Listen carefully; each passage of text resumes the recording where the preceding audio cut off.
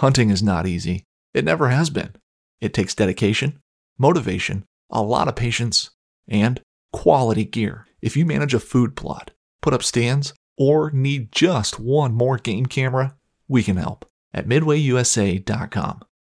We opened our doors in 1977 and continue to put customers first by offering super fast, same-day shipping. For just about everything for the outdoors, go to MidwayUSA.com. When it comes to hunting boots, how many pairs does one man need?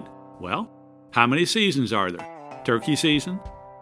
Deer season? Duck season? Dove season? Honey, how many pairs of boots does one man need? At least one more pair. For just about everything for hunting, go to MidwayUSA.com. I'm Larry Potterfield with Midway USA. Thanks for your business. Hey, I just got back from lunch. Did you finish that report yet? Well, not exactly. Still working on it. I'm not finished just yet. I got a little sidetracked, but I will get them to you first thing this afternoon. It is first thing this afternoon. Well, yeah, I understand that, but I mean, I am working on it. What do you mean that the report isn't finished yet? I'm still in the process of working on it. I've just been a little distracted. Distracted? Our meeting starts in an hour. I can have it. No. What were you doing? Were you listening to another hunting podcast again? I swear, I give the staff in this office the freedom to do whatever they want to do as long as they meet a deadline. That is the first bullet underneath your job description. Pays attention to detail and deadline.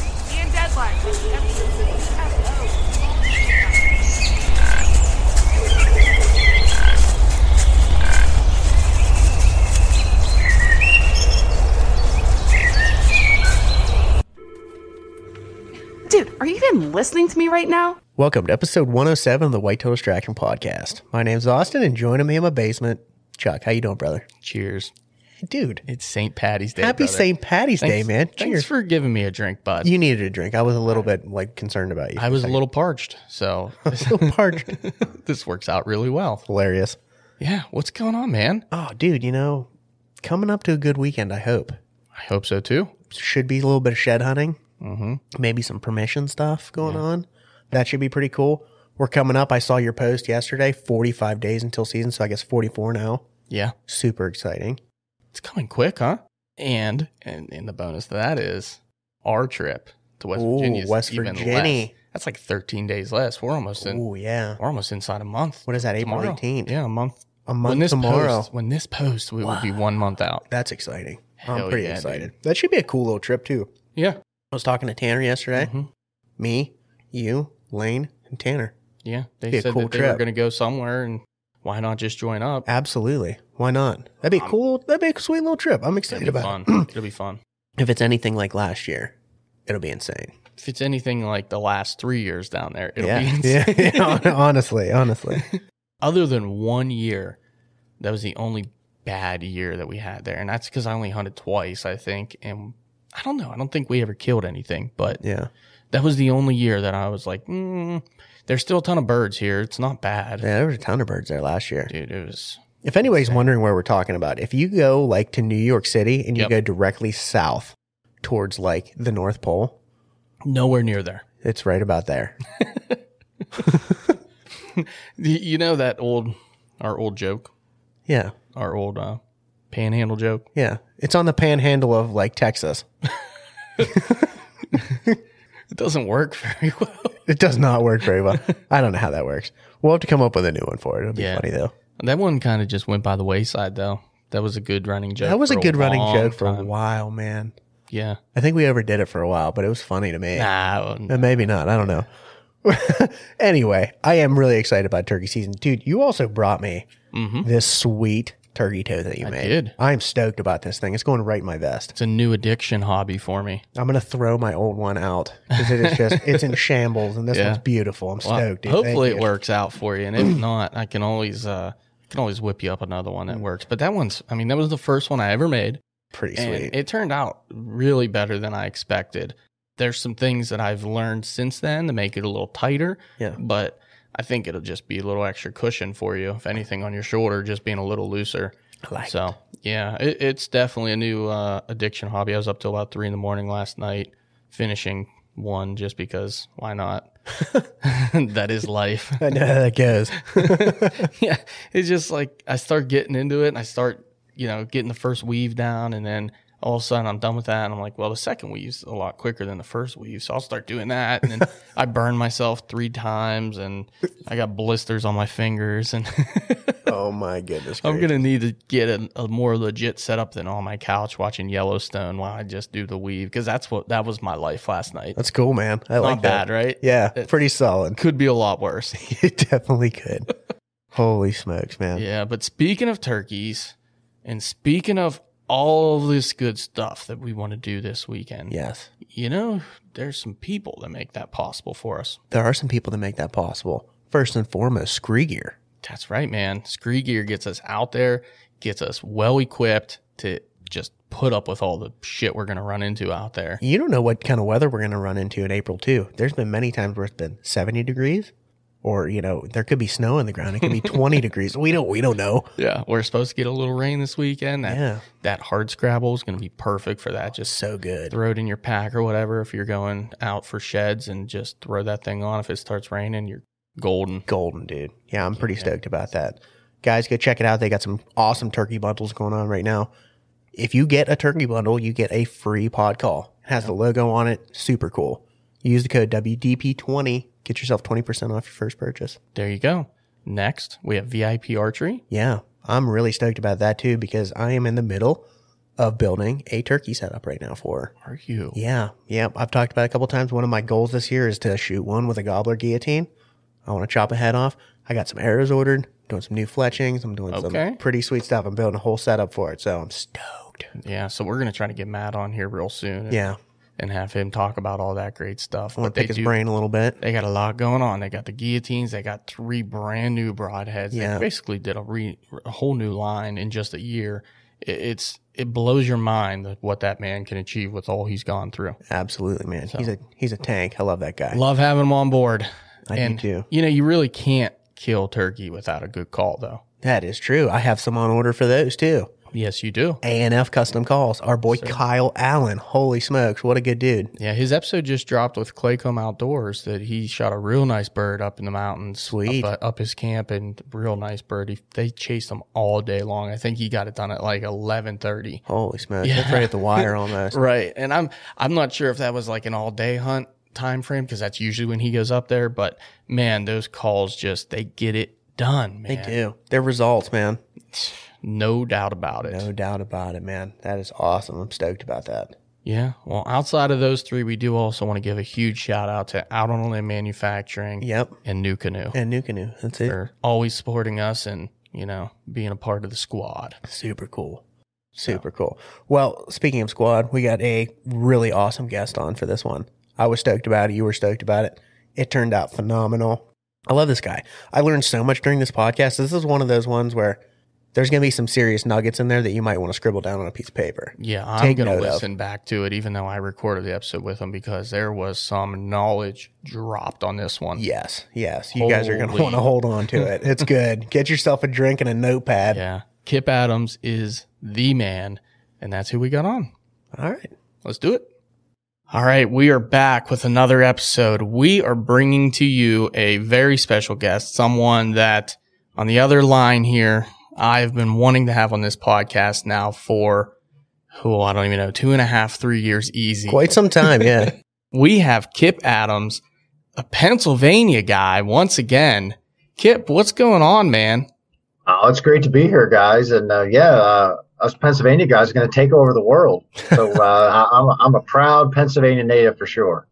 I sure hope we do. Yeah. We have enough people to do it, that's for sure. Well, we have enough hunters for sure to take over the world from that end. So we'd be in good shape if we had to form our own army. Yeah, that's for sure. A well-trained militia for sure. Well, Kip, we have you on.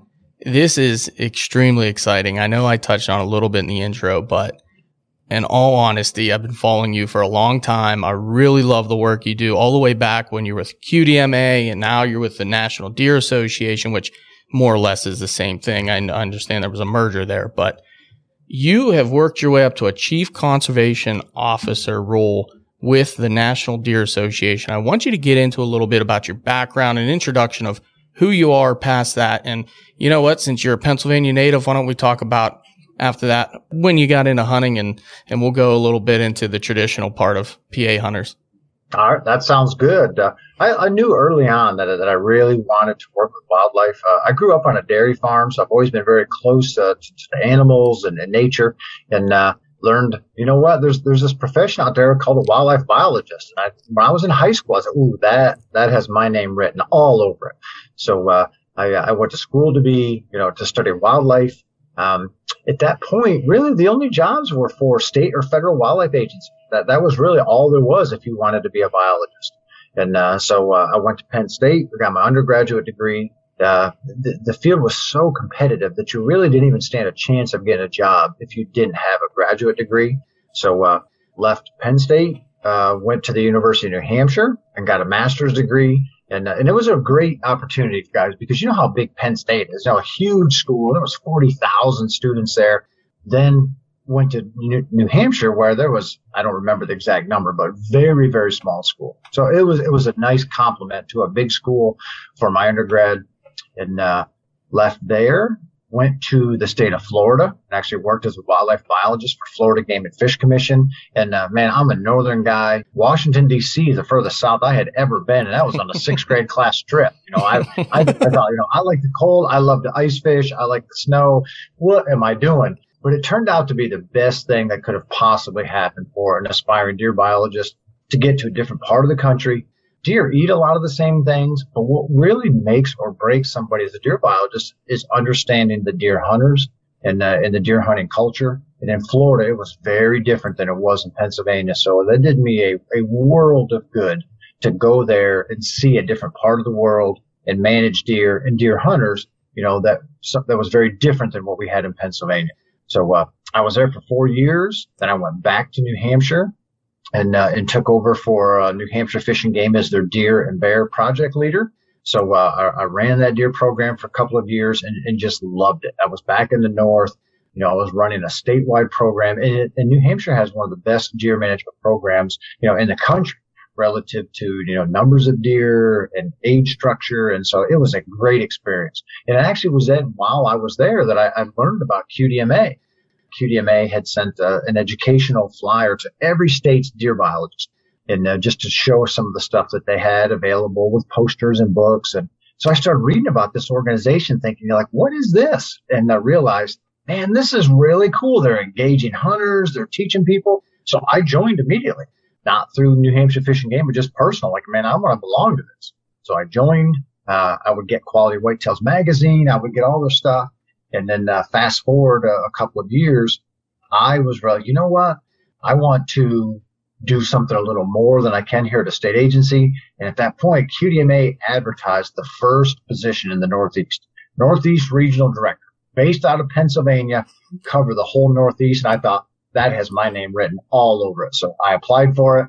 I got that job, and man, that was 20 years ago this year. It's hard to believe It's been that long. That's incredible, man. It's been a great ride, I promise you. 20 years ago. Yeah. Yikes. We were just little tykes 20 years ago. Well, what a ride, and what a full circle to bring you back right to your great state of Pennsylvania. And we definitely appreciate you here in our state. That's for dang sure. Absolutely. Man, what you do for not only us, but the entire country is pretty incredible. So I want to hear, though, how you got into hunting, because you're a PA boy. So were you raised up into it, or did that something that came later in life? Now, I was raised into it. And when I was a kid, I grew up in very rural Tioga County, Pennsylvania. And everybody I knew hunted. My dad hunted. My grandparents hunted. My uncles hunted. All of my friends hunted. It just seemed the most natural thing in the world. You just thought everybody hunted. They closed school opening day of buck season. So it wasn't even a choice that I made to go or not. It was just a part of my family and a part of, who I was. And it wasn't until I was older and actually left Pennsylvania that I realized just how lucky I was to grow up that way. Because, I leave Pennsylvania, I go to New Hampshire, and I realize in New Hampshire, there's high population of honey eaters there as well, but nothing like Pennsylvania. And so that's when I first started realizing, wow, you're like, not everybody grew up the way that I did. And so I was just so naive because, I thought everybody got to walk out their back door and go hunting, and that, you could hunt just about anywhere and everybody let you on. So, I know now how fortunate I was to be able to do that. But yeah, I grew up, my dad, had a hunting camp right in our town. So, historical situation where all of his buddies went there, and it was just like the coolest thing in the world. It was deer season came as a little kid, man. I just couldn't wait to be old enough, to go to hunting camp. Oh my gosh. Yeah, I came by it very naturally. And, I couldn't even imagine people today, that grow up that don't have that opportunity. And I think that's one of the reasons that I'm so giving of my time. And from NDA, I'm such a big proponent of mentoring people, just because I know what hunting has given me, and I know that not everybody has that chance. So I'm very happy that we can provide that opportunity for others today. Just because, man, I was one of the luckiest kids in the world, and a lot of people in Pennsylvania grew up that way. I know they don't get that opportunity now, but it was pretty special for sure. Oh yeah, absolutely. And you really did. You kind of fit like the envelope of, the perfect PA tradition story. Honestly, your dad had a hunting camp, you grew up, it was the thing to do. I mean, I don't know whether they still shut down school opening day of buck season. They did when we were in school, but I believe they still do. Yeah. I mean, it's pretty interesting. We kind of have this culture up here, and I guess there's some other states that do too. Michigan, Wisconsin, New York, I guess too, kind of, that have this strong deer hunting tradition. Like you get down south and it's the same way with like turkeys. They have their whole turkey hunting tradition. Yeah, deer hunting's big too, but squirrel hunting too. Squirrel hunting, another one of them. But Pennsylvania, that rich deer hunting, rifle season sort of thing is just the good old boys, right? Yeah, Y'all absolutely. get together and you go up with your family and all of your dad's friends, and man, it's refreshing and wonderful to hear that. Even in our generation, that was still a thing, thankfully for us, when we were growing up, because I couldn't imagine life any other way without it, really. Let's take a step into, your role now with the NDA. So a chief conservation officer, someone might hear that and say, what exactly does a chief conservation officer do with an association like the National Deer Association? Could you clear that up for us? Sure. So I'm a certified wildlife biologist, and I am very fortunate to oversee our conservation program at the National Deer Association. So I get my hands in a little bit of a lot of stuff.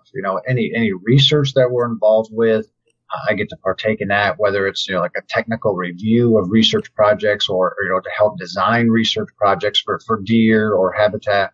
I oversee our educational programs. So maybe it's something new we're developing, maybe, a video series or writing something or a blog or anything that we do from an educational component. I have my hands in that. I get to work with some of our advocacy efforts. And, we are far stronger today from an advocacy standpoint than ever before in our history. We work with legislators more. We have our members that are engaging the state wildlife agencies and engaging bill makers.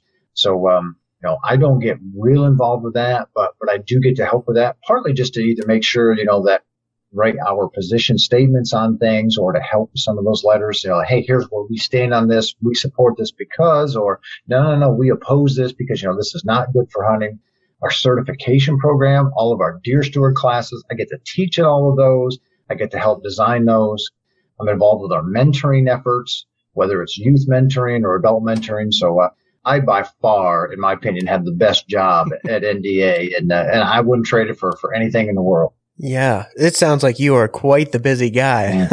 It's a hefty resume, but at the same time, man, it sounds so enjoyable. Oh, it sounds like you love it. Right, absolutely. Like there's passion there. It's something that you more or less maybe just didn't expect to be here when you first started off as a biologist, but I'm sure you're pretty happy to be where you're at today. Oh, I am. And I have been very appreciative all along the way at the different jobs I've had or different state agencies I've worked with. But what I have an opportunity to impact today. For example, through our Deer Steward program, we've been doing this since 2007. And every single student that comes through that, we have a survey at the end that they get to take, so we can continue to make that program better. And we ask them all, like, how many acres of land do you either own or manage? We do these classes for state wildlife agencies. We do it for private landowners, any hunters. And we have a lot of people that, that don't own any land that come to those. They just want to learn more. But some people do own land. They manage land. And from the inception to right now, we have impacted 15 million acres of land with what we have taught people on how to enhance habitat and make it better for deer and other wildlife. So that is really rewarding. Of course, I'm a small part of that. We have numerous instructors, but, to just be a piece of that and just to know how much better we have made it for white-tailed deer and, numerous other wildlife species across the whitetails range, that is really rewarding. So I enjoy teaching a lot, and it's pretty cool to think that I've had a part in that. Definitely. That is absolutely insane. I can't even fathom that much property. No. Yeah, honestly. No, I don't know if I've driven that much property in the last 2 months. That's awesome. I want to dive into one thing, though, that you touched. One of the main subjects we really want to cover today is habitat improvement. So this is a perfect segue into that. It's March right now. It's early March. We're almost mid-March. What should you be doing this time of the year, and what can you be doing this time of the year to improve your habitat on your own property? Well, if you're in the northern United States, this is the time of the year that you can frost seed, food plots, early successional vegetation, any place that you want to buy clover or some other species in. So, and what you were doing is taking advantage of that freeze and thawing, because, it gets below freezing at night. It's warming up during the day. That freeze thaw actually can give you good seed to soil contact for anything that you would frost seed. And frost seed is literally just walking, across the ground and just spreading seed onto frozen ground. So, this is the perfect time of the year for that. This is the perfect time of the year from an early successional vegetation standpoint to be preparing to do any work you want in these old fields. I'm a huge proponent of managing early successional vegetation. And if you disturb the soil during the dormant season, which means, before green up, you encourage fords. Fords are high quality foods for deer. Food and cover, great. If you disturb the soil during the growing season, you encourage grasses. And for the most part, grasses are not good for deer. So in any of those early successional vegetation areas here over the course of about the next month, if you want to encourage more fords, if you have the ability to disc any of those areas, now is the time to do it. You can be preparing to use prescribed fire this time of the year to, clean thatch off early successional vegetation areas, to burn in forested stands, to clear off, food plots that you want to replant. So lots of prescribed fire options, across the northern U.S. right now, as well as in the South as they're getting into the growing season. So, whether you're in Pennsylvania, Michigan, Florida, or anywhere in between, there is a lot of things going on right now that you're either getting ready to do, or it's just timing is perfect to start doing, to start enhancing habitat for deer and numerous other wildlife species. Excellent, man. Excellent. So I heard you say it a few times, and in your latest videos you mentioned as well, like that early succession growing. So what exactly are you looking to benefit, as far as what wildlife benefits the most from this early successional growth? And there is a pile of wildlife species that are good at that. And if folks don't understand exactly what that is, early successional vegetation is either forbs, which are broadleaf plants, or can be some grasses, but it's basically herbaceous materials. So, it's not stuff that's woody. We're not talking about trees and bushes and that stuff, but it's stuff that will grow in open areas. So think of, a food plot. We plant something. All of that is herbaceous. Well, we can take those same open areas and we don't have to plant anything, because there's tons and tons of seeds that are already in the soil. They're right there. All they need is the sunlight and, an opportunity to grow. So that early successional vegetation, from a deer end, we want to promote forbs. So those are areas where all of that stuff can grow. And then from that, it provides tremendous deer food as well as cover. And the thing that is really good about it is, we don't have to buy the seed to plant it. We don't have to spend the time or resources to plant it. We're not liming it. We're not fertilizing it. We're just taking advantage of what Mother Nature has provided. So we can impact many more acres with fewer dollars, which is great. But the one thing that is so valuable about it is that those species are some of the first things that green up in the spring.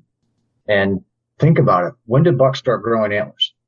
They started, in March or April. Yeah. So they need high quality food. Winter fawns hitting the ground. In Pennsylvania, most of those are in May, but so many people that manage properties and even plant food plots, your food plots in most cases aren't providing anything for deer until, May, June, et cetera. A lot of that stuff you're just planting in April and May. So the early successional vegetation is so good for food and cover, but more importantly, it provides it during April and May when deer need it the most. So it's the perfect thing, to mix with your food plots and the work that you do in the woods.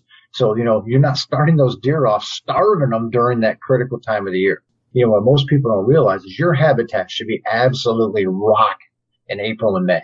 And for the most part, it's not, on properties. You're just hitting green up. Nothing that you plant is growing yet. So that's why those early successional vegetation fields are so, so important to good deer management. It's really interesting. I feel like that's something that you really don't hear many people talk about. Everybody talks about doing food plots and stuff for the deer in the fall, and you don't really hear too much about people trying to get that forage and everything right when deer need it the most. Most people are saying, we're putting out mineral and, run a mineral.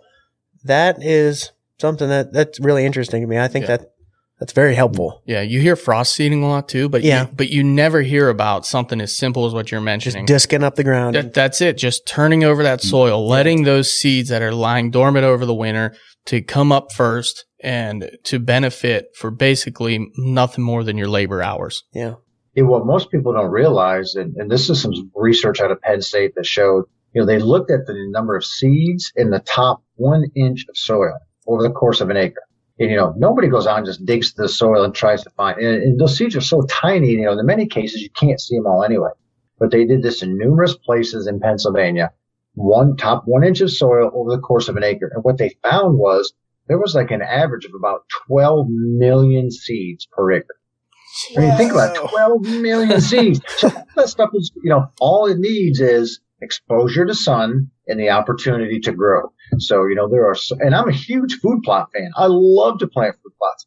But, in many cases, we plant a lot more than we actually need to because we can do a better job taking advantage of what Mother Nature is providing for us. And then in addition to that food that she provides, it provides such good cover. And then, of course, the timing is what is so critical. So, that people could benefit tremendously by taking advantage more of this early successional vegetation. And that's really where a lot of the habitat management push over the last few years is going. And I think you're going to see that grow even more in that component over the next 5 to 10 years, just because, you can get so much for so little monetary resources and impact huge acres at the same time. Wow. It's wild. So what would be a good helpful tip? Say I don't have the machinery to go in there and disc it, but maybe I have a side-by-side or a quad or something along those lines. What can I use to just simply get that soil turned over without having to go through some major equipment? What are the guys like me and Austin sitting here able to do on our small 2-acre plot, let's say? Well, if you have the ability to disc it during the dormant season, that is great. However, a lot of people don't have that equipment. You can't do that. And I have worked on a lot of early successional vegetation fields, where I have not disced it either. So another thing that you can do is you can go in and spray an herbicide on that to kill the grasses. Essentially, the cool season perennial grasses, things like canary grass and timothy and orchard grass and fescue, that make this mat on the ground. They're no value to deer or almost no value to deer, and they inhibit anything else from growing. If we remove those, then we have now exposed the seed bank to the sun, and now other stuff can grow.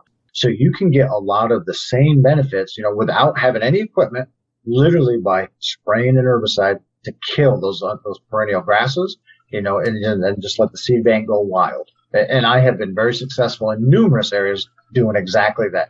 I do not have a heavy drill. I will say this, I have a very small drill that we use to put in fire breaks and stuff. But I don't have a big drill either. So I have rented or paid a local farmer with a big drill to to disc some stuff for me. But for the most part, yeah, that's a big piece of equipment. It's very expensive. Not a lot of people have one. I do not have one. But, I have converted a lot of acres to early successional vegetation simply by being able to spray. You can do that with a sprayer, that's on the back of a four-wheeler or on the back of your back. I have sprayed a lot with a backpack sprayer. So, you can change the world from a deer perspective, even with a 2-gallon or a 4-gallon backpack sprayer. So just to be clear though, you're spraying a post-emergent then? That would be, yep. And the absolute best one to spray on these early successional vegetation fields is an herbicide called Plateau. And that's something that you would spray in the spring. It kills many of the unwanted grasses. It kills some of the nasty broadleaf plants as well, like horse nettle, but leaves the stuff that you want. So that's not controlled. Anybody can buy that. So that's a very simple one to get and be able to spray in the spring. But an even easier one that you can use is in the fall, spray glyphosate. That's, the least expensive. Essentially what you're doing is, because think about this, in the fall, after a couple of frosts, all those valuable broadleaf plants tend to go dormant, while the cool season perennial grasses, they will still continue to grow after a couple of frosts. So if you wait for a couple of frosts, the good stuff is dormant, bad stuff is still growing. You can spray that with glyphosate, which is so inexpensive and so easy. Kill all those grasses. All the good stuff has already gone dormant for the year. So then the next spring, start out with something that's way better than you had the year before. So If we were doing this podcast in the fall, I'd say wait for 2 frosts, hit it with glyphosate. Well, since we're in the spring, I'll say, you know what? Right out of the gate, once that stuff greens up, hit it with Plateau, and man, you got a big jump start, to having a good productive area for deer. That Plateau is something we're going to have to really look into. We're both pretty familiar with the glyphosate. We've used that on several occasions. So, yeah, awesome tip. Yeah, I'm kind of almost wishing we had this conversation beforehand because I know, we tried to start kind of a late plot last year. And one of the things we ran into was a lot of the grasses, and we'd cut it down, and then we'd have to go back in, and we were trying to plant some clover and a little bit of some broadleaf stuff. And, the grasses just kept kind of coming up. So I wish I would have known that before. I would have went in and sprayed it all down, but I think we got a little bit of a better control of it now. So now it seems like it's the time I need to go in with that Plateau and really clean that plot up. Excellent information. So Kip, what's going on right now as far as, are there any main conservation efforts going on either in the state of Pennsylvania or with the National Deer Association that's something you're proud of that you'd like to share with everyone? Yeah, we get involved in a lot of legislative efforts and advocacy efforts, on all across the whitetails range. 2 of the biggest things right now that are impacting deer, though, that we're involved with from a national level are the CWD Act.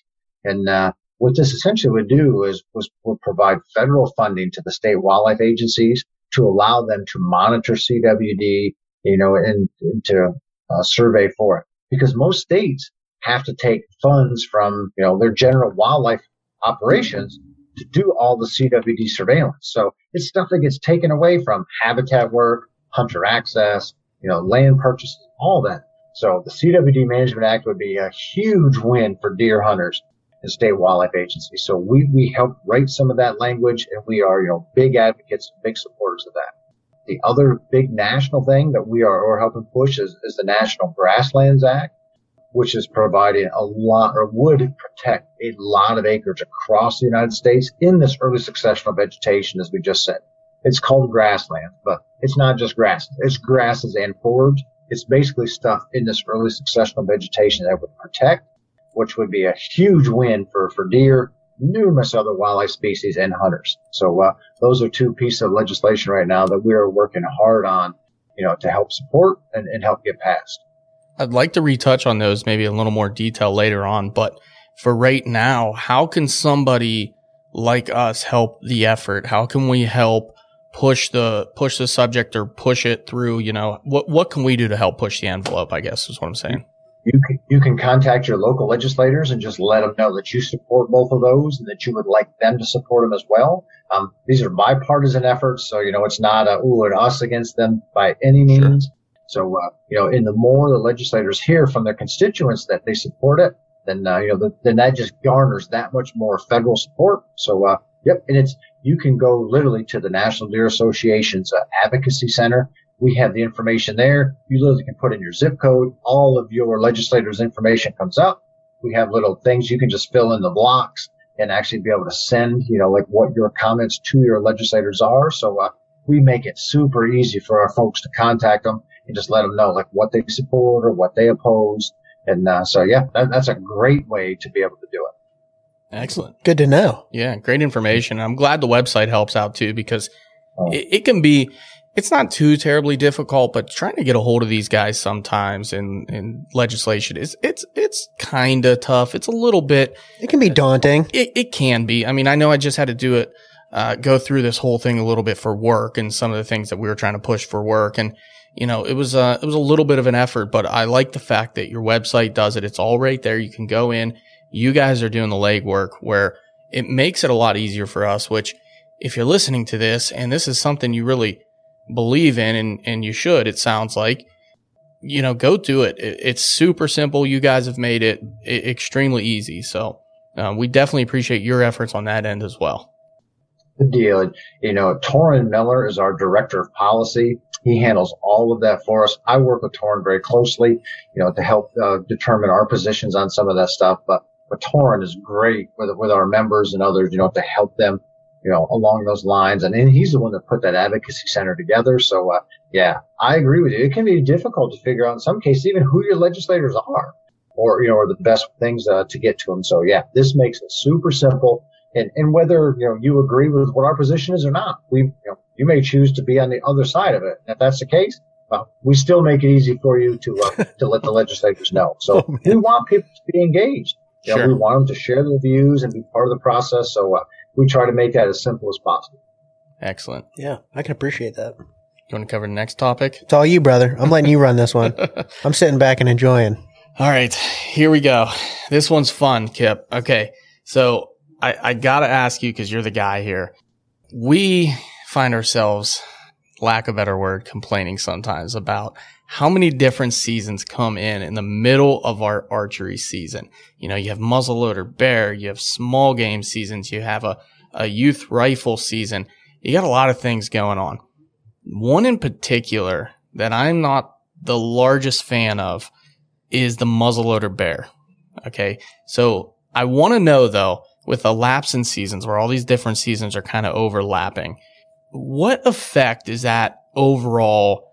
I mean, we kind of are seeing what it's doing to the bear population, but I want to know, what is it doing to the deer harvest? Are you seeing a difference in deer harvest numbers since they've implemented this bear season in the middle of the season where it's kind of applying more pressure, not only to the bear, but we see it all obviously take the same effect on deer as well in our area, especially when we go up north and where the bear populations are a little heavier? Yeah, in any of those, we step back and take a look at what the state wildlife agency is trying to do. So at the end of the day, they're trying to harvest a certain number of deer, harvest a certain number of bear. So then, sometimes adding, longer lengths to the final archery season or whatever. So with this, I can say the number or the percentage of Pennsylvania's total deer harvest that's taken during the archery season continues to increase. And, our gun hunters by far still take the most. Oh, yeah. But we do see an increasing number taken by archers, partly because we just have a lot more opportunity today than in the past. Our archery season is a little bit longer. We can use, crossbows in it, and all of that. So we do see that number climbing. And what we do know also is that it's not necessarily a different group of hunters. It's basically the same hunters who are just choosing to then shoot the deer that they kill earlier in the year. So it's not really adding hunters to it, or at least not adding a lot. And it's not adding to the deer kill. It just changes when some of those deer are killed. So that part is working very well. From the bear side, there was a growing bear population, and Pennsylvania has one of the most restrictive bear seasons in the whole country. we're very lucky that anybody can buy a tag, so you can go. I have friends in so many other states that only get to bear hunt, once every 5 years or once every 7 years because that's all they can draw a tag. So we're very lucky, that anybody can get a tag, and go bear hunting any year. But what they saw was, we need to slow this bear population down in some areas. So they started looking at ways to provide some additional opportunities for that. Hence the muzzleloader bear, and it started with the archery bear. Mm-hmm. So from my perspective, as somebody who hunts bear, I love the opportunity to also shoot a bear during the bow season now, or with muzzleloader. But I live in an area. I'm in Unit 3A, so we have a lot of bears, and there's years where we would see a lot of bears during our archery season, but then not as many once we get into the firearms season. Absolutely. So I like the opportunity.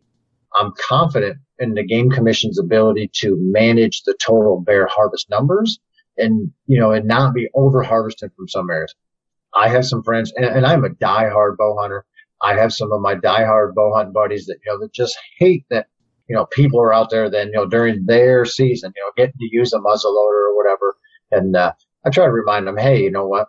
Not everybody is a diehard bow hunter like me or you, and I'm just thankful that they're at least out, enjoying nature. They're buying a hunting license. They're contributing, to wildlife management. So, I'm glad to share the woods with some of those folks. And, I do like it that my kids or I can take a muzzleloader and shoot a bear a little earlier in the year as well. So, I do enjoy that opportunity.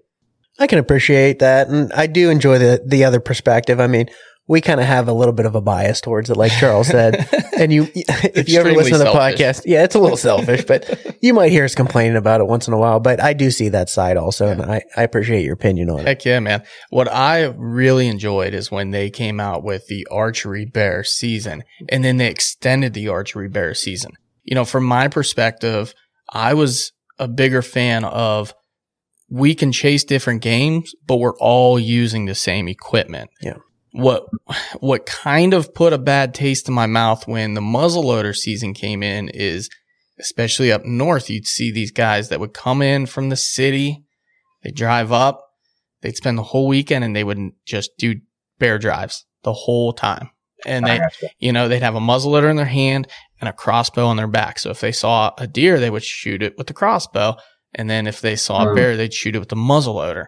And at first it wasn't that big of a deal until my hunting got harder. And then,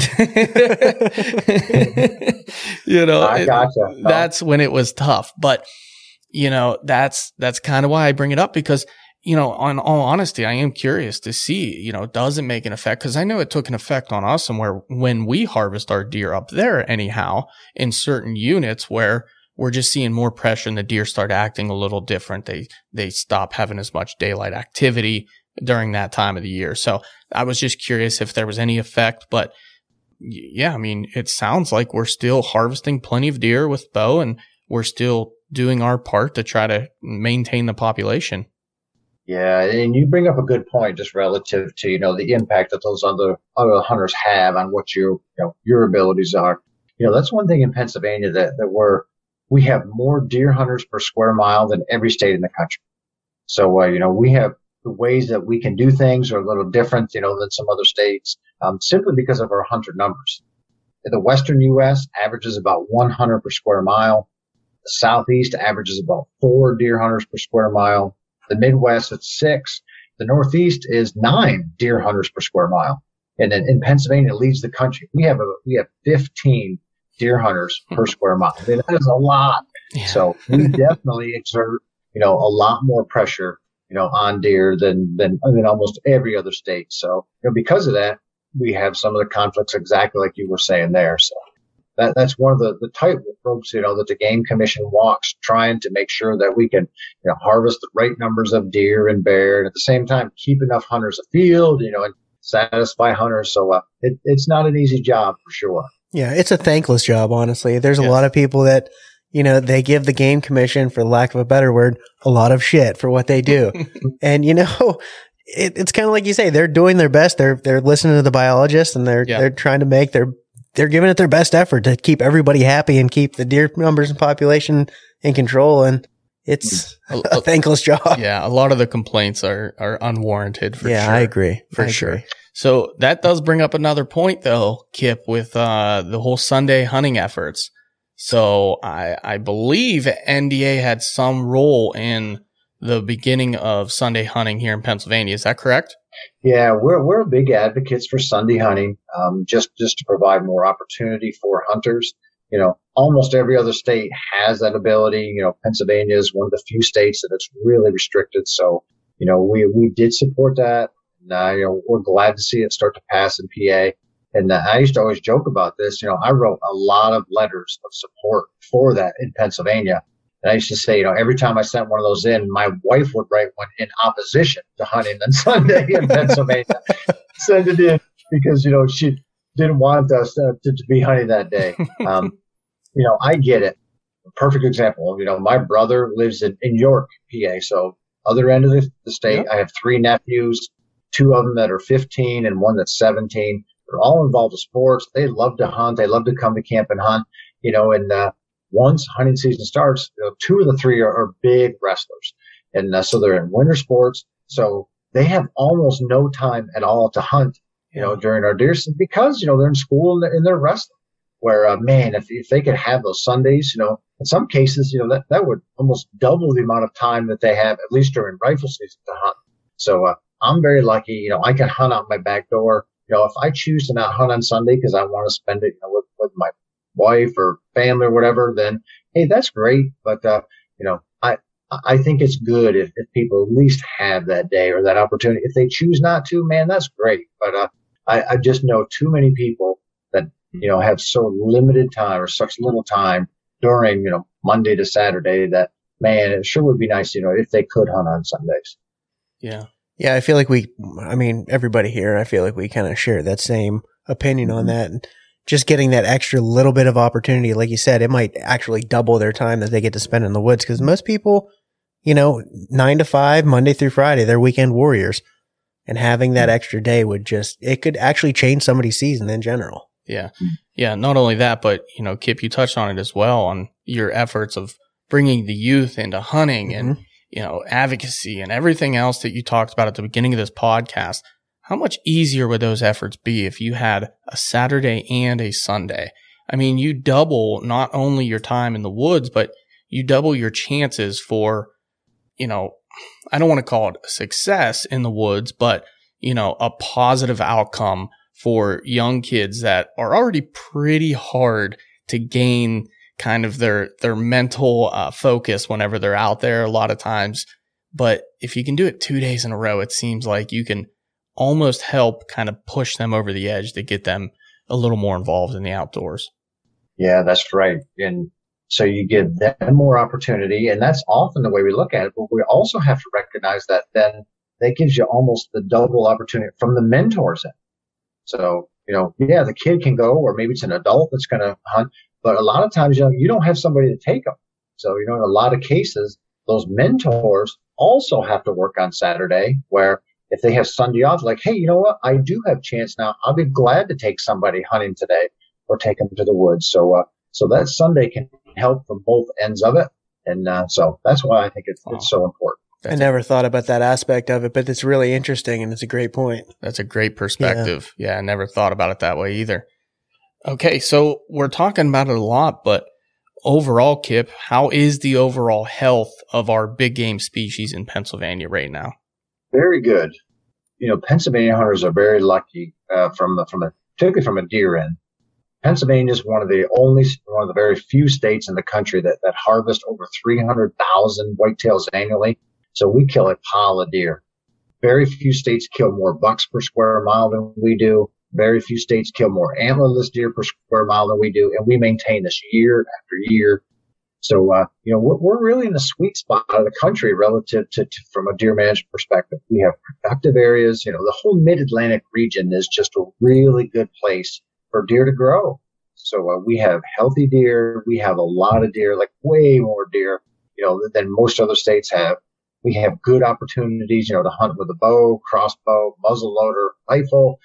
We have good age structure with our deer. So, we don't grow the biggest bucks in the country, but we grow some really big deer for sure, and lots of deer, lots of opportunities to go afield, lots of public land. So yeah, we're very lucky in Pennsylvania. There's a lot of positives about our deer program.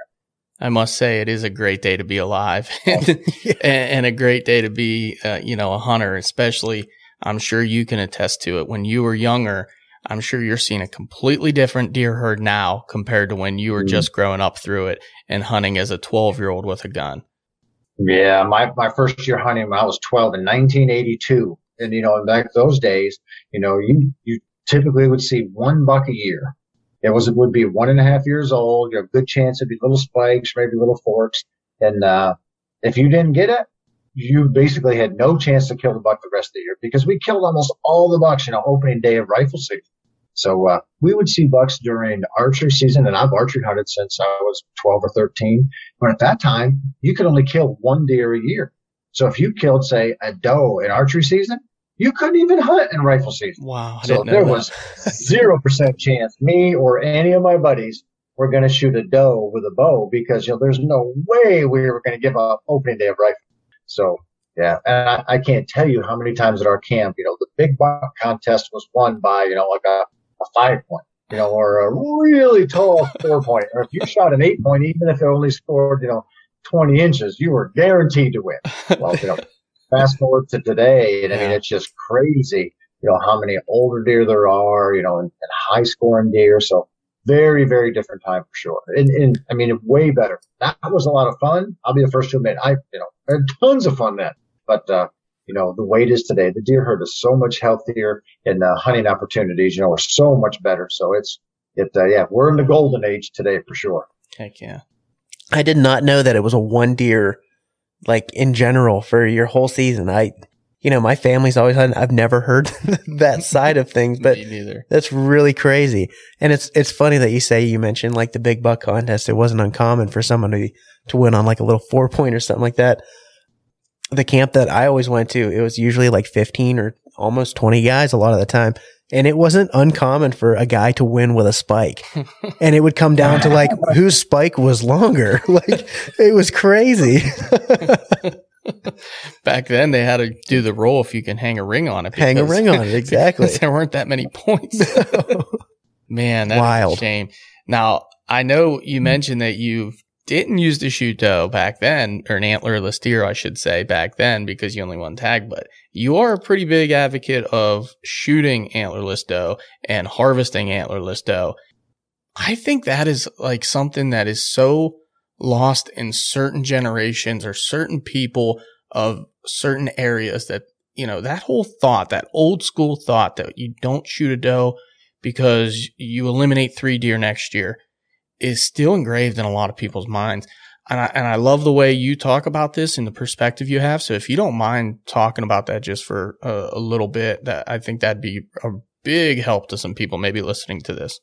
Sure. And, that's where deer management programs, you make or break, by harvesting the appropriate number of antlerless deer or not. And, in example, of our camp, we always shot doe once we got into rifle season. We wouldn't shoot them in bow season because, you didn't want to give up the chance to shoot a buck. Right. But those times, once you got to rifle, it was buck only for the 2 weeks, and then it went to doe only. So, if you didn't get a buck, then we absolutely were after doe. But so I personally never grew up with don't shoot a doe because that's bad. But however, everybody that's just a little bit older than me, went through that mentality, and it really came about because they started hunting during the restocking phase, of deer, where you didn't want to shoot a doe because deer herds were so low that you needed all of those does, for breeding stock. So as biologists, the state wildlife agencies did a great job stocking deer and regrowing deer and encouraging hunters to not shoot does.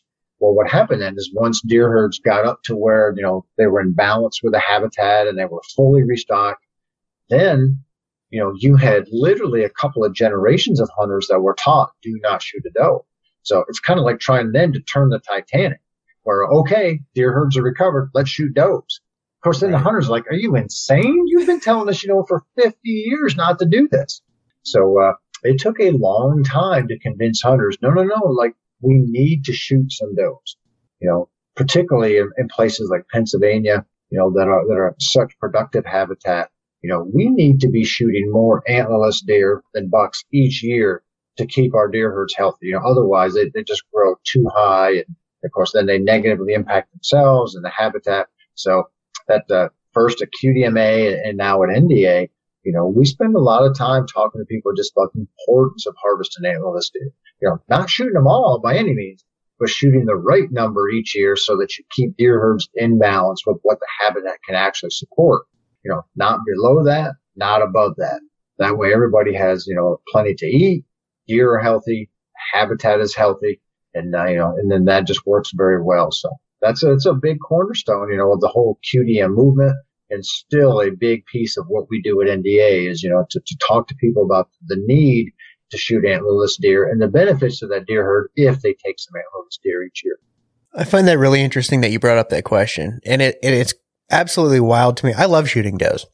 I don't know many people that don't shoot does, but I do know a handful that are absolutely blatantly against shooting does. It doesn't matter. They own farms. They still shoot bucks every year. It is a doe factory over there, but they are just 100% against it. No, you don't shoot does. Buck only.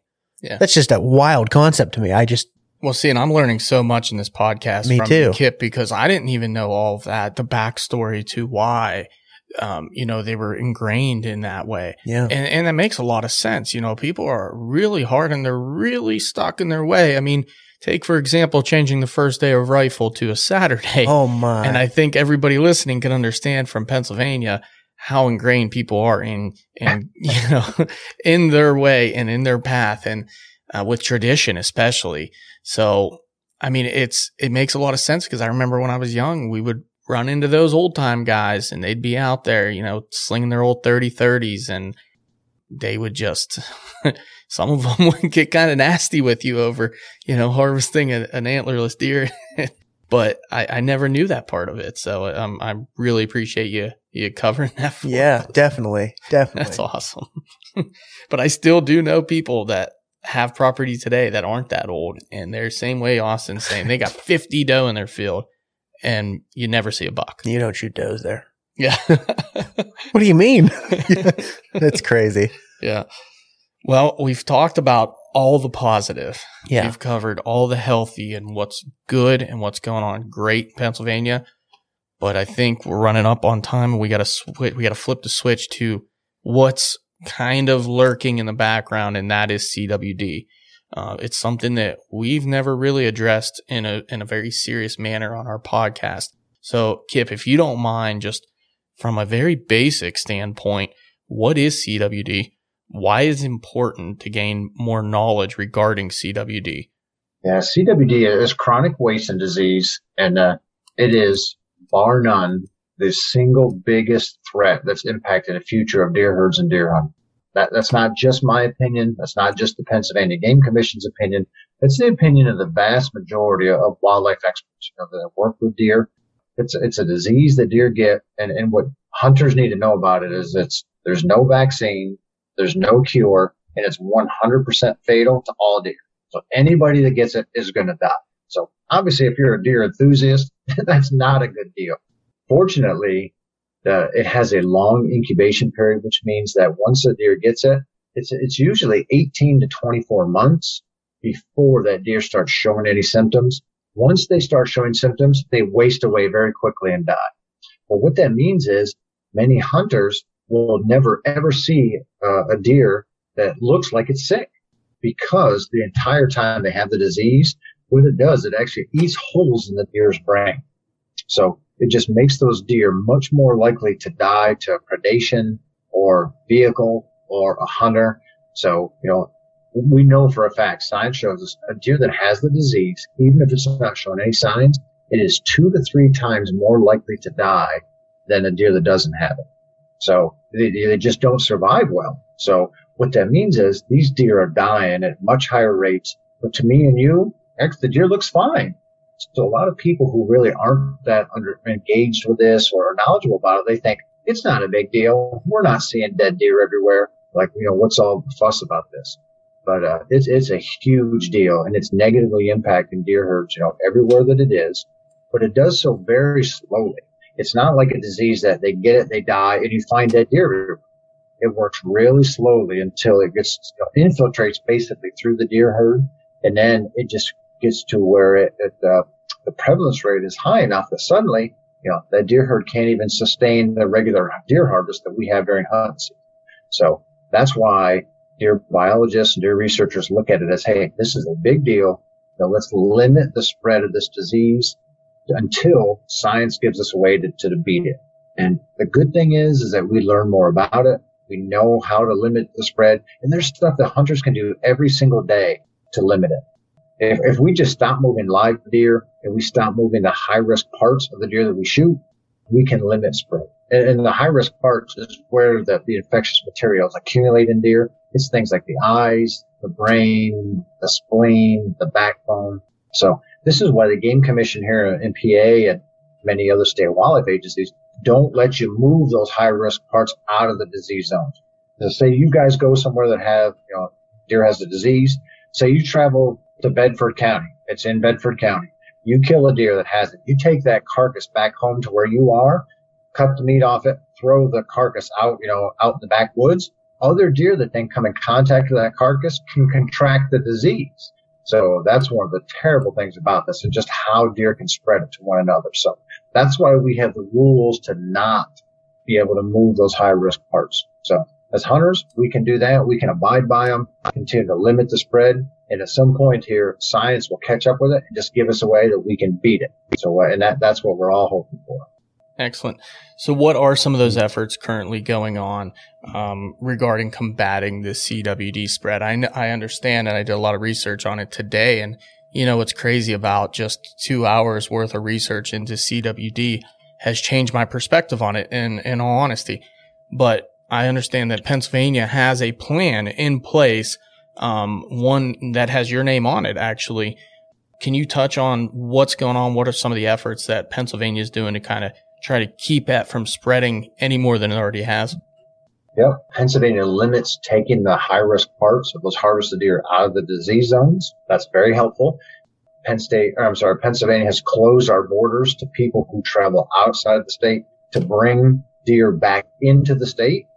So they don't want you to go into Maryland or Virginia or West Virginia or somewhere else that has the disease and bring those carcasses home. So that helps us. Pennsylvania has a great CWD dashboard where hunters in any part of the state can look at where they either live or hunt to see the prevalence rate of the disease, see how many deer have been sampled for the disease. So it's a good way to engage hunters in this and just teach them more about here's where it is, here's what we can do to stop it. And Pennsylvania the Game Commission is really a leader in this fight, and that is very good. Nobody has beat it yet. But, as we continue to learn more, we can arm hunters with the information to help us beat it. And I'm very confident that we will beat it someday. And so I'm glad at what Pennsylvania is doing to help limit the spread right now. So are some of those things inconveniencing the hunters, where you have to provide samples or you have to drop the head off? Heck yeah, that's definitely an inconvenience to us. But I look at it this way, and I've hunted in disease zones. I've killed deer in there. My son has killed deer in there. It is absolutely worth the inconvenience to have to take the head to be sampled, or to not be able to haul the carcass out of those disease zones. That is absolutely worth it to ensure that we have healthy deer populations in the future to hunt. So I think it's just going to be a thing that more and more hunters are going to have to become familiar with. You can't just travel anywhere you want with your deer anymore. You have to take these other steps to make sure that we have healthy deer in the future. So inconvenience, it sure is. But you know what? Good deer hunting is absolutely worth that. So I'm glad to do it and encourage others to do the same. So if you're disposing of a deer in that area, what would you suggest? Would it be best case scenario to take that carcass, whether, you go and get it tested or not, and you should.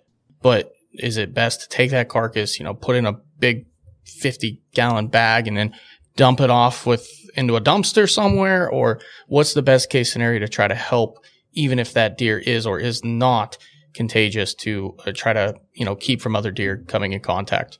Well, since other deer that come in contact with that carcass can contract the disease, the best thing is to make it so other deer can't, contact it. So the best thing is to take it to a landfill, a landfill where it's being covered. So there are many places with dumpsters that you can put them in that go there. So that is great. If not, you can bury it on the land that you shot it. Not everybody's going to do that, but that is a good way. At the very least, leave it on the property where it came. Don't let it travel somewhere else.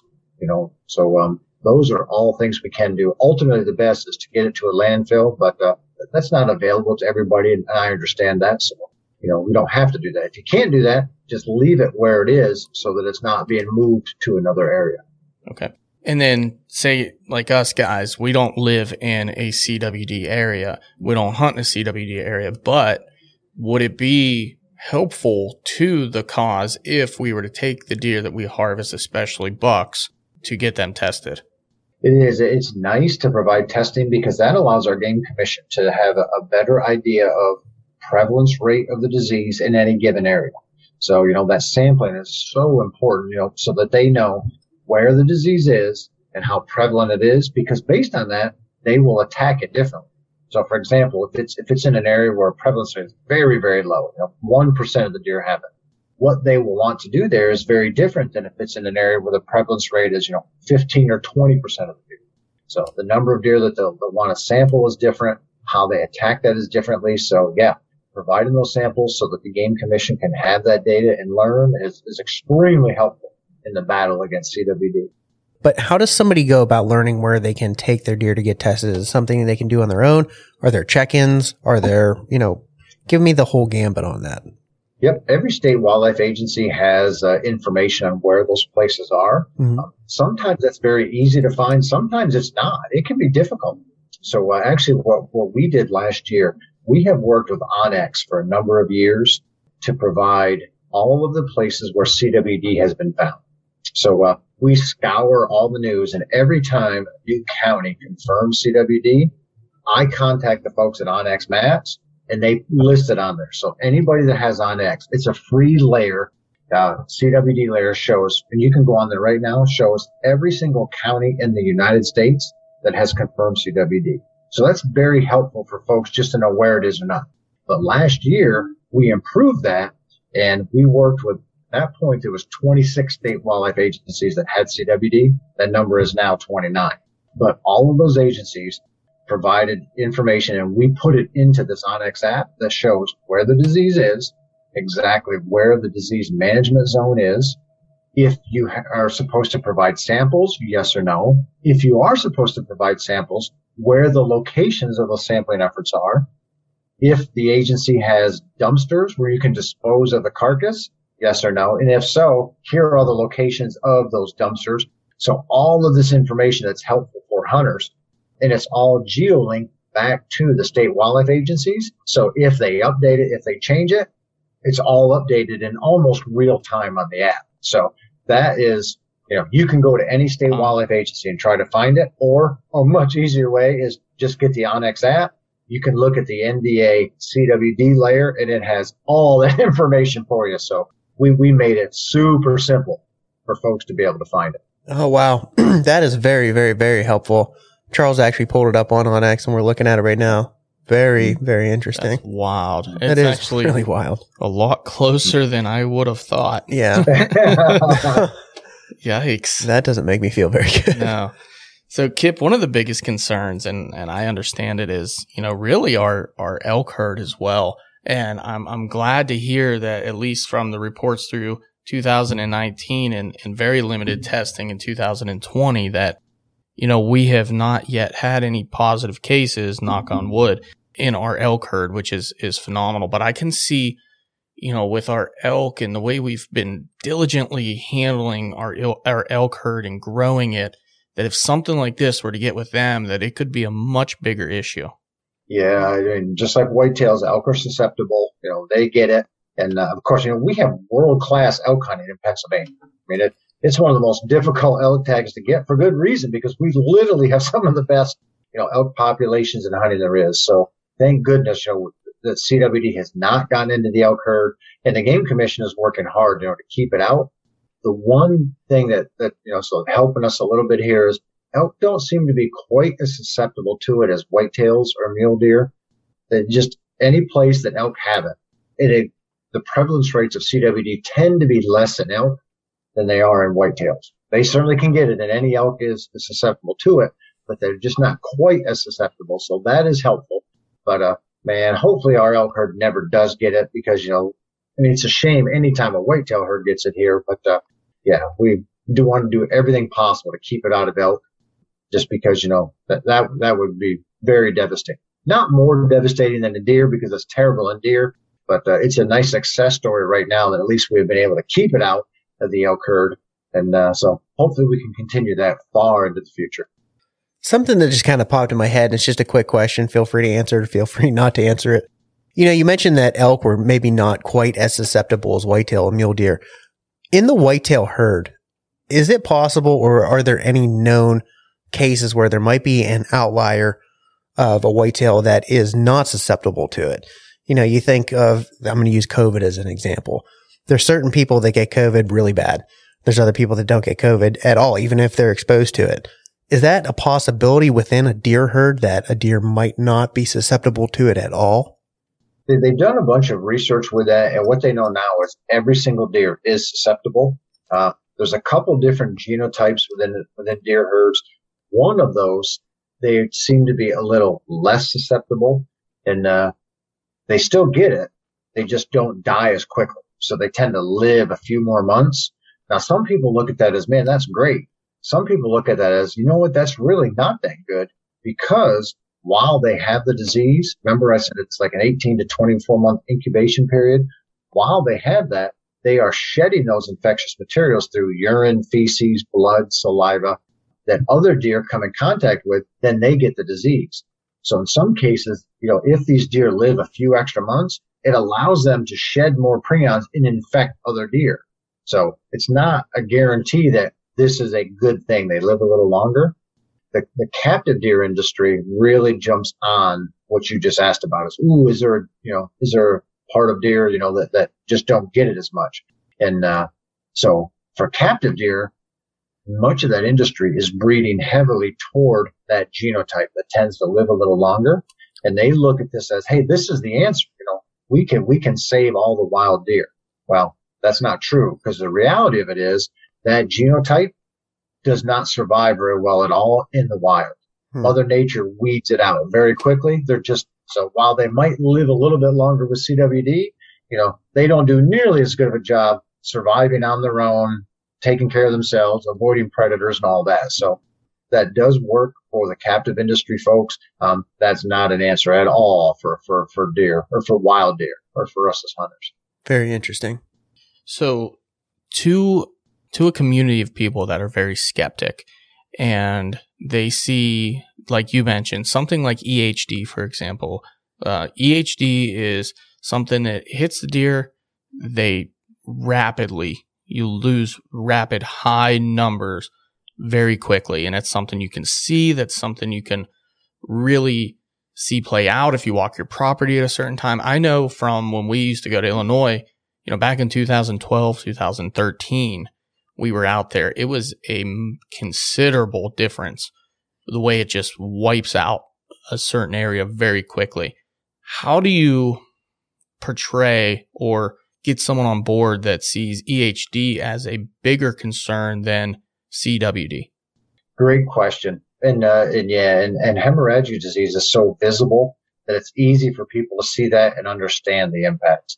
And I think the best analogy is hemorrhagic disease is like a hornet's nest that's in your front yard, where if you go and hit that nest, you know immediately what's going on.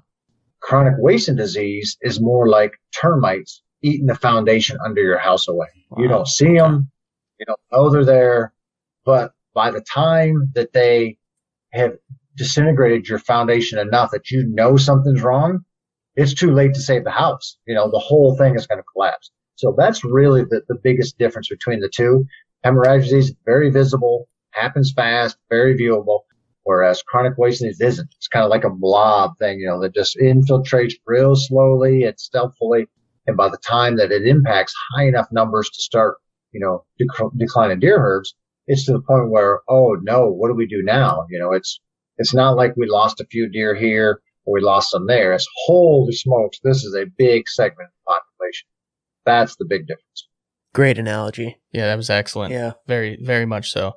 So when you're looking at the studies, you're looking at some of the numbers. It first came to Pennsylvania roughly 2012 in captive deer and then 2013 in the wild. And then since then, we've basically had around roughly 460 or so cases. We're probably approaching 500, I'd imagine, at this point. These studies, I think, are through 2019. And people are looking at this, it's 1% of what's tested is actually coming back positive. But there is still a highly rising amount of cases over the years. When we first started, it was like 2 cases, 3 cases. Now we're up in, I think there was 204. The last year I looked at was 2000. I think that study was from 2019. There was 204 cases in Pennsylvania. 186 of those came from 3 counties alone. So I would say there's a pretty serious issue in those 3 counties for sure. And it seems to be starting to kind of grow. Are we at the point now where people look at this and they think that we're going out and just slaughtering deer numbers? Is that, a real effort to where we're trying to eliminate deer in these hot spots or these extreme areas? Where you have the disease at high rates, it's good to reduce deer numbers. Hunters often hear that as they're eradicating the deer. They're all going to be gone. The reality is the Game Commission is not doing that. And even if they tried, they couldn't. They wouldn't be able to do that because there's so much private land in Pennsylvania that, the hunters and landowners just wouldn't give them access to do that. There's a great example out of Illinois where when Wisconsin and Illinois both identified the disease back in early 2002, right there across the line from each other. Illinois continued to do selective harvest in and around these areas, and they were sharpshooting. Wisconsin did it early on, and then because of political reasons stopped. Well, fast forward to now, so much of those areas on the Wisconsin side, have 20 to 50% of the deer in those areas have the disease. On the Illinois side, where they've continued to selectively remove some deer in and around those areas, there's still, like around that 5% prevalence rate in many areas. So much better. And what that means is the deer hunters on the Illinois side have been far less, impacted by it, whereas the ones on the Wisconsin side, are greatly impacted. So hunters get all up in arms like, oh my God, they're going to come in, they're going to kill more deer. But the reality of it is way better for us as hunters to remove a few more of those deer in those disease zones and keep that disease prevalence down than, to let it grow wild, because then that just, impacts all of us and that makes it way worse in the future. It's super interesting. I know I've read a lot on how Wisconsin is having some major issues with CWD right now. They are kind of like the forefront or the ground zero, I guess you could call them, of CWD, and they are extremely. They're seeing some extreme numbers, like you just mentioned. They're in some trouble. I don't want to ever see that here. So no, we mentioned the CWD Act that was trying to be passed. I know there's a lot of funds that would be going towards CWD research and whatnot.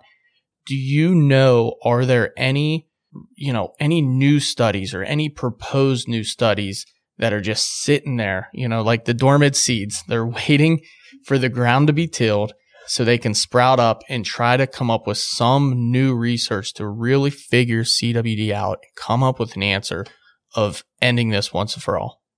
Well, there's a lot of research going on relative to CWD, and prion research. There's some really cool stuff out there, though, that are looking at, developing more rapid tests for it. Because today, when you get your deer, if you're in the disease zone, submit the head, you're often waiting a couple of weeks before you get that test back. Wow. So there's been a lot of work at increasing, the capacity to test those animals so that hunters can get it back quicker, return the answer to you within a few days rather than a couple of weeks, that would be a game breaker. That would be great. They're looking at trying to develop, a better live animal test for deer, because deer can be, and they are moved, unfortunately, all too frequently between these captive facilities, moved with the disease. They don't realize the deer have it, but then they spread the disease to a new place. So, if we had a better live animal test, there's stuff right now with humic acid. Humic acid seems to be a big success story with CWD and, helping clean some of these areas with this to make the disease less infected. So humic acids, has a great opportunity to help us in the future. So there's a lot of things like right on the horizon, like, this would be good. This would be great. And, in the CWD Act would one help agencies better monitor the disease, be able to still provide some of those other funds for all of the other wildlife stuff, that we want them to be able to do. So yeah, and then provide some money for actual research. So that would be a huge win for the hunters and agencies and deer alike. So, and that was going to be introduced this week, so we're closer than we've ever been before to getting that act passed. And, yeah, man, that would be a great win for us if it can happen. Excellent. Well, that's all I had, man. That was really everything I'd hope it to be. So thanks again, Kip. I really appreciate your time. Thank you for coming on tonight. And Austin, do you have anything else? God. Yeah, no, I appreciate you coming on. This is so much more than I could have anticipated it being. Kip, this is your time to shine. If you want to tell people where they can find you, if you have something you kind of that you want to discuss that we didn't cover, this is your time. Throw it all out there. All right. No, I've had a great time here, guys. I appreciate the opportunity to come on and, and for your guys' efforts to educate hunters and landowners about these issues. So, I've enjoyed it. Certainly, if folks want to get a hold of me, they can contact me at kip@deerassociation.com.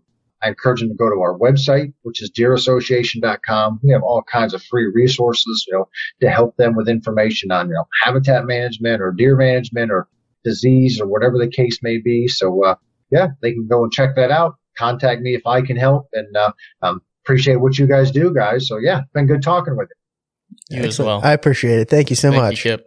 All right, you guys take care.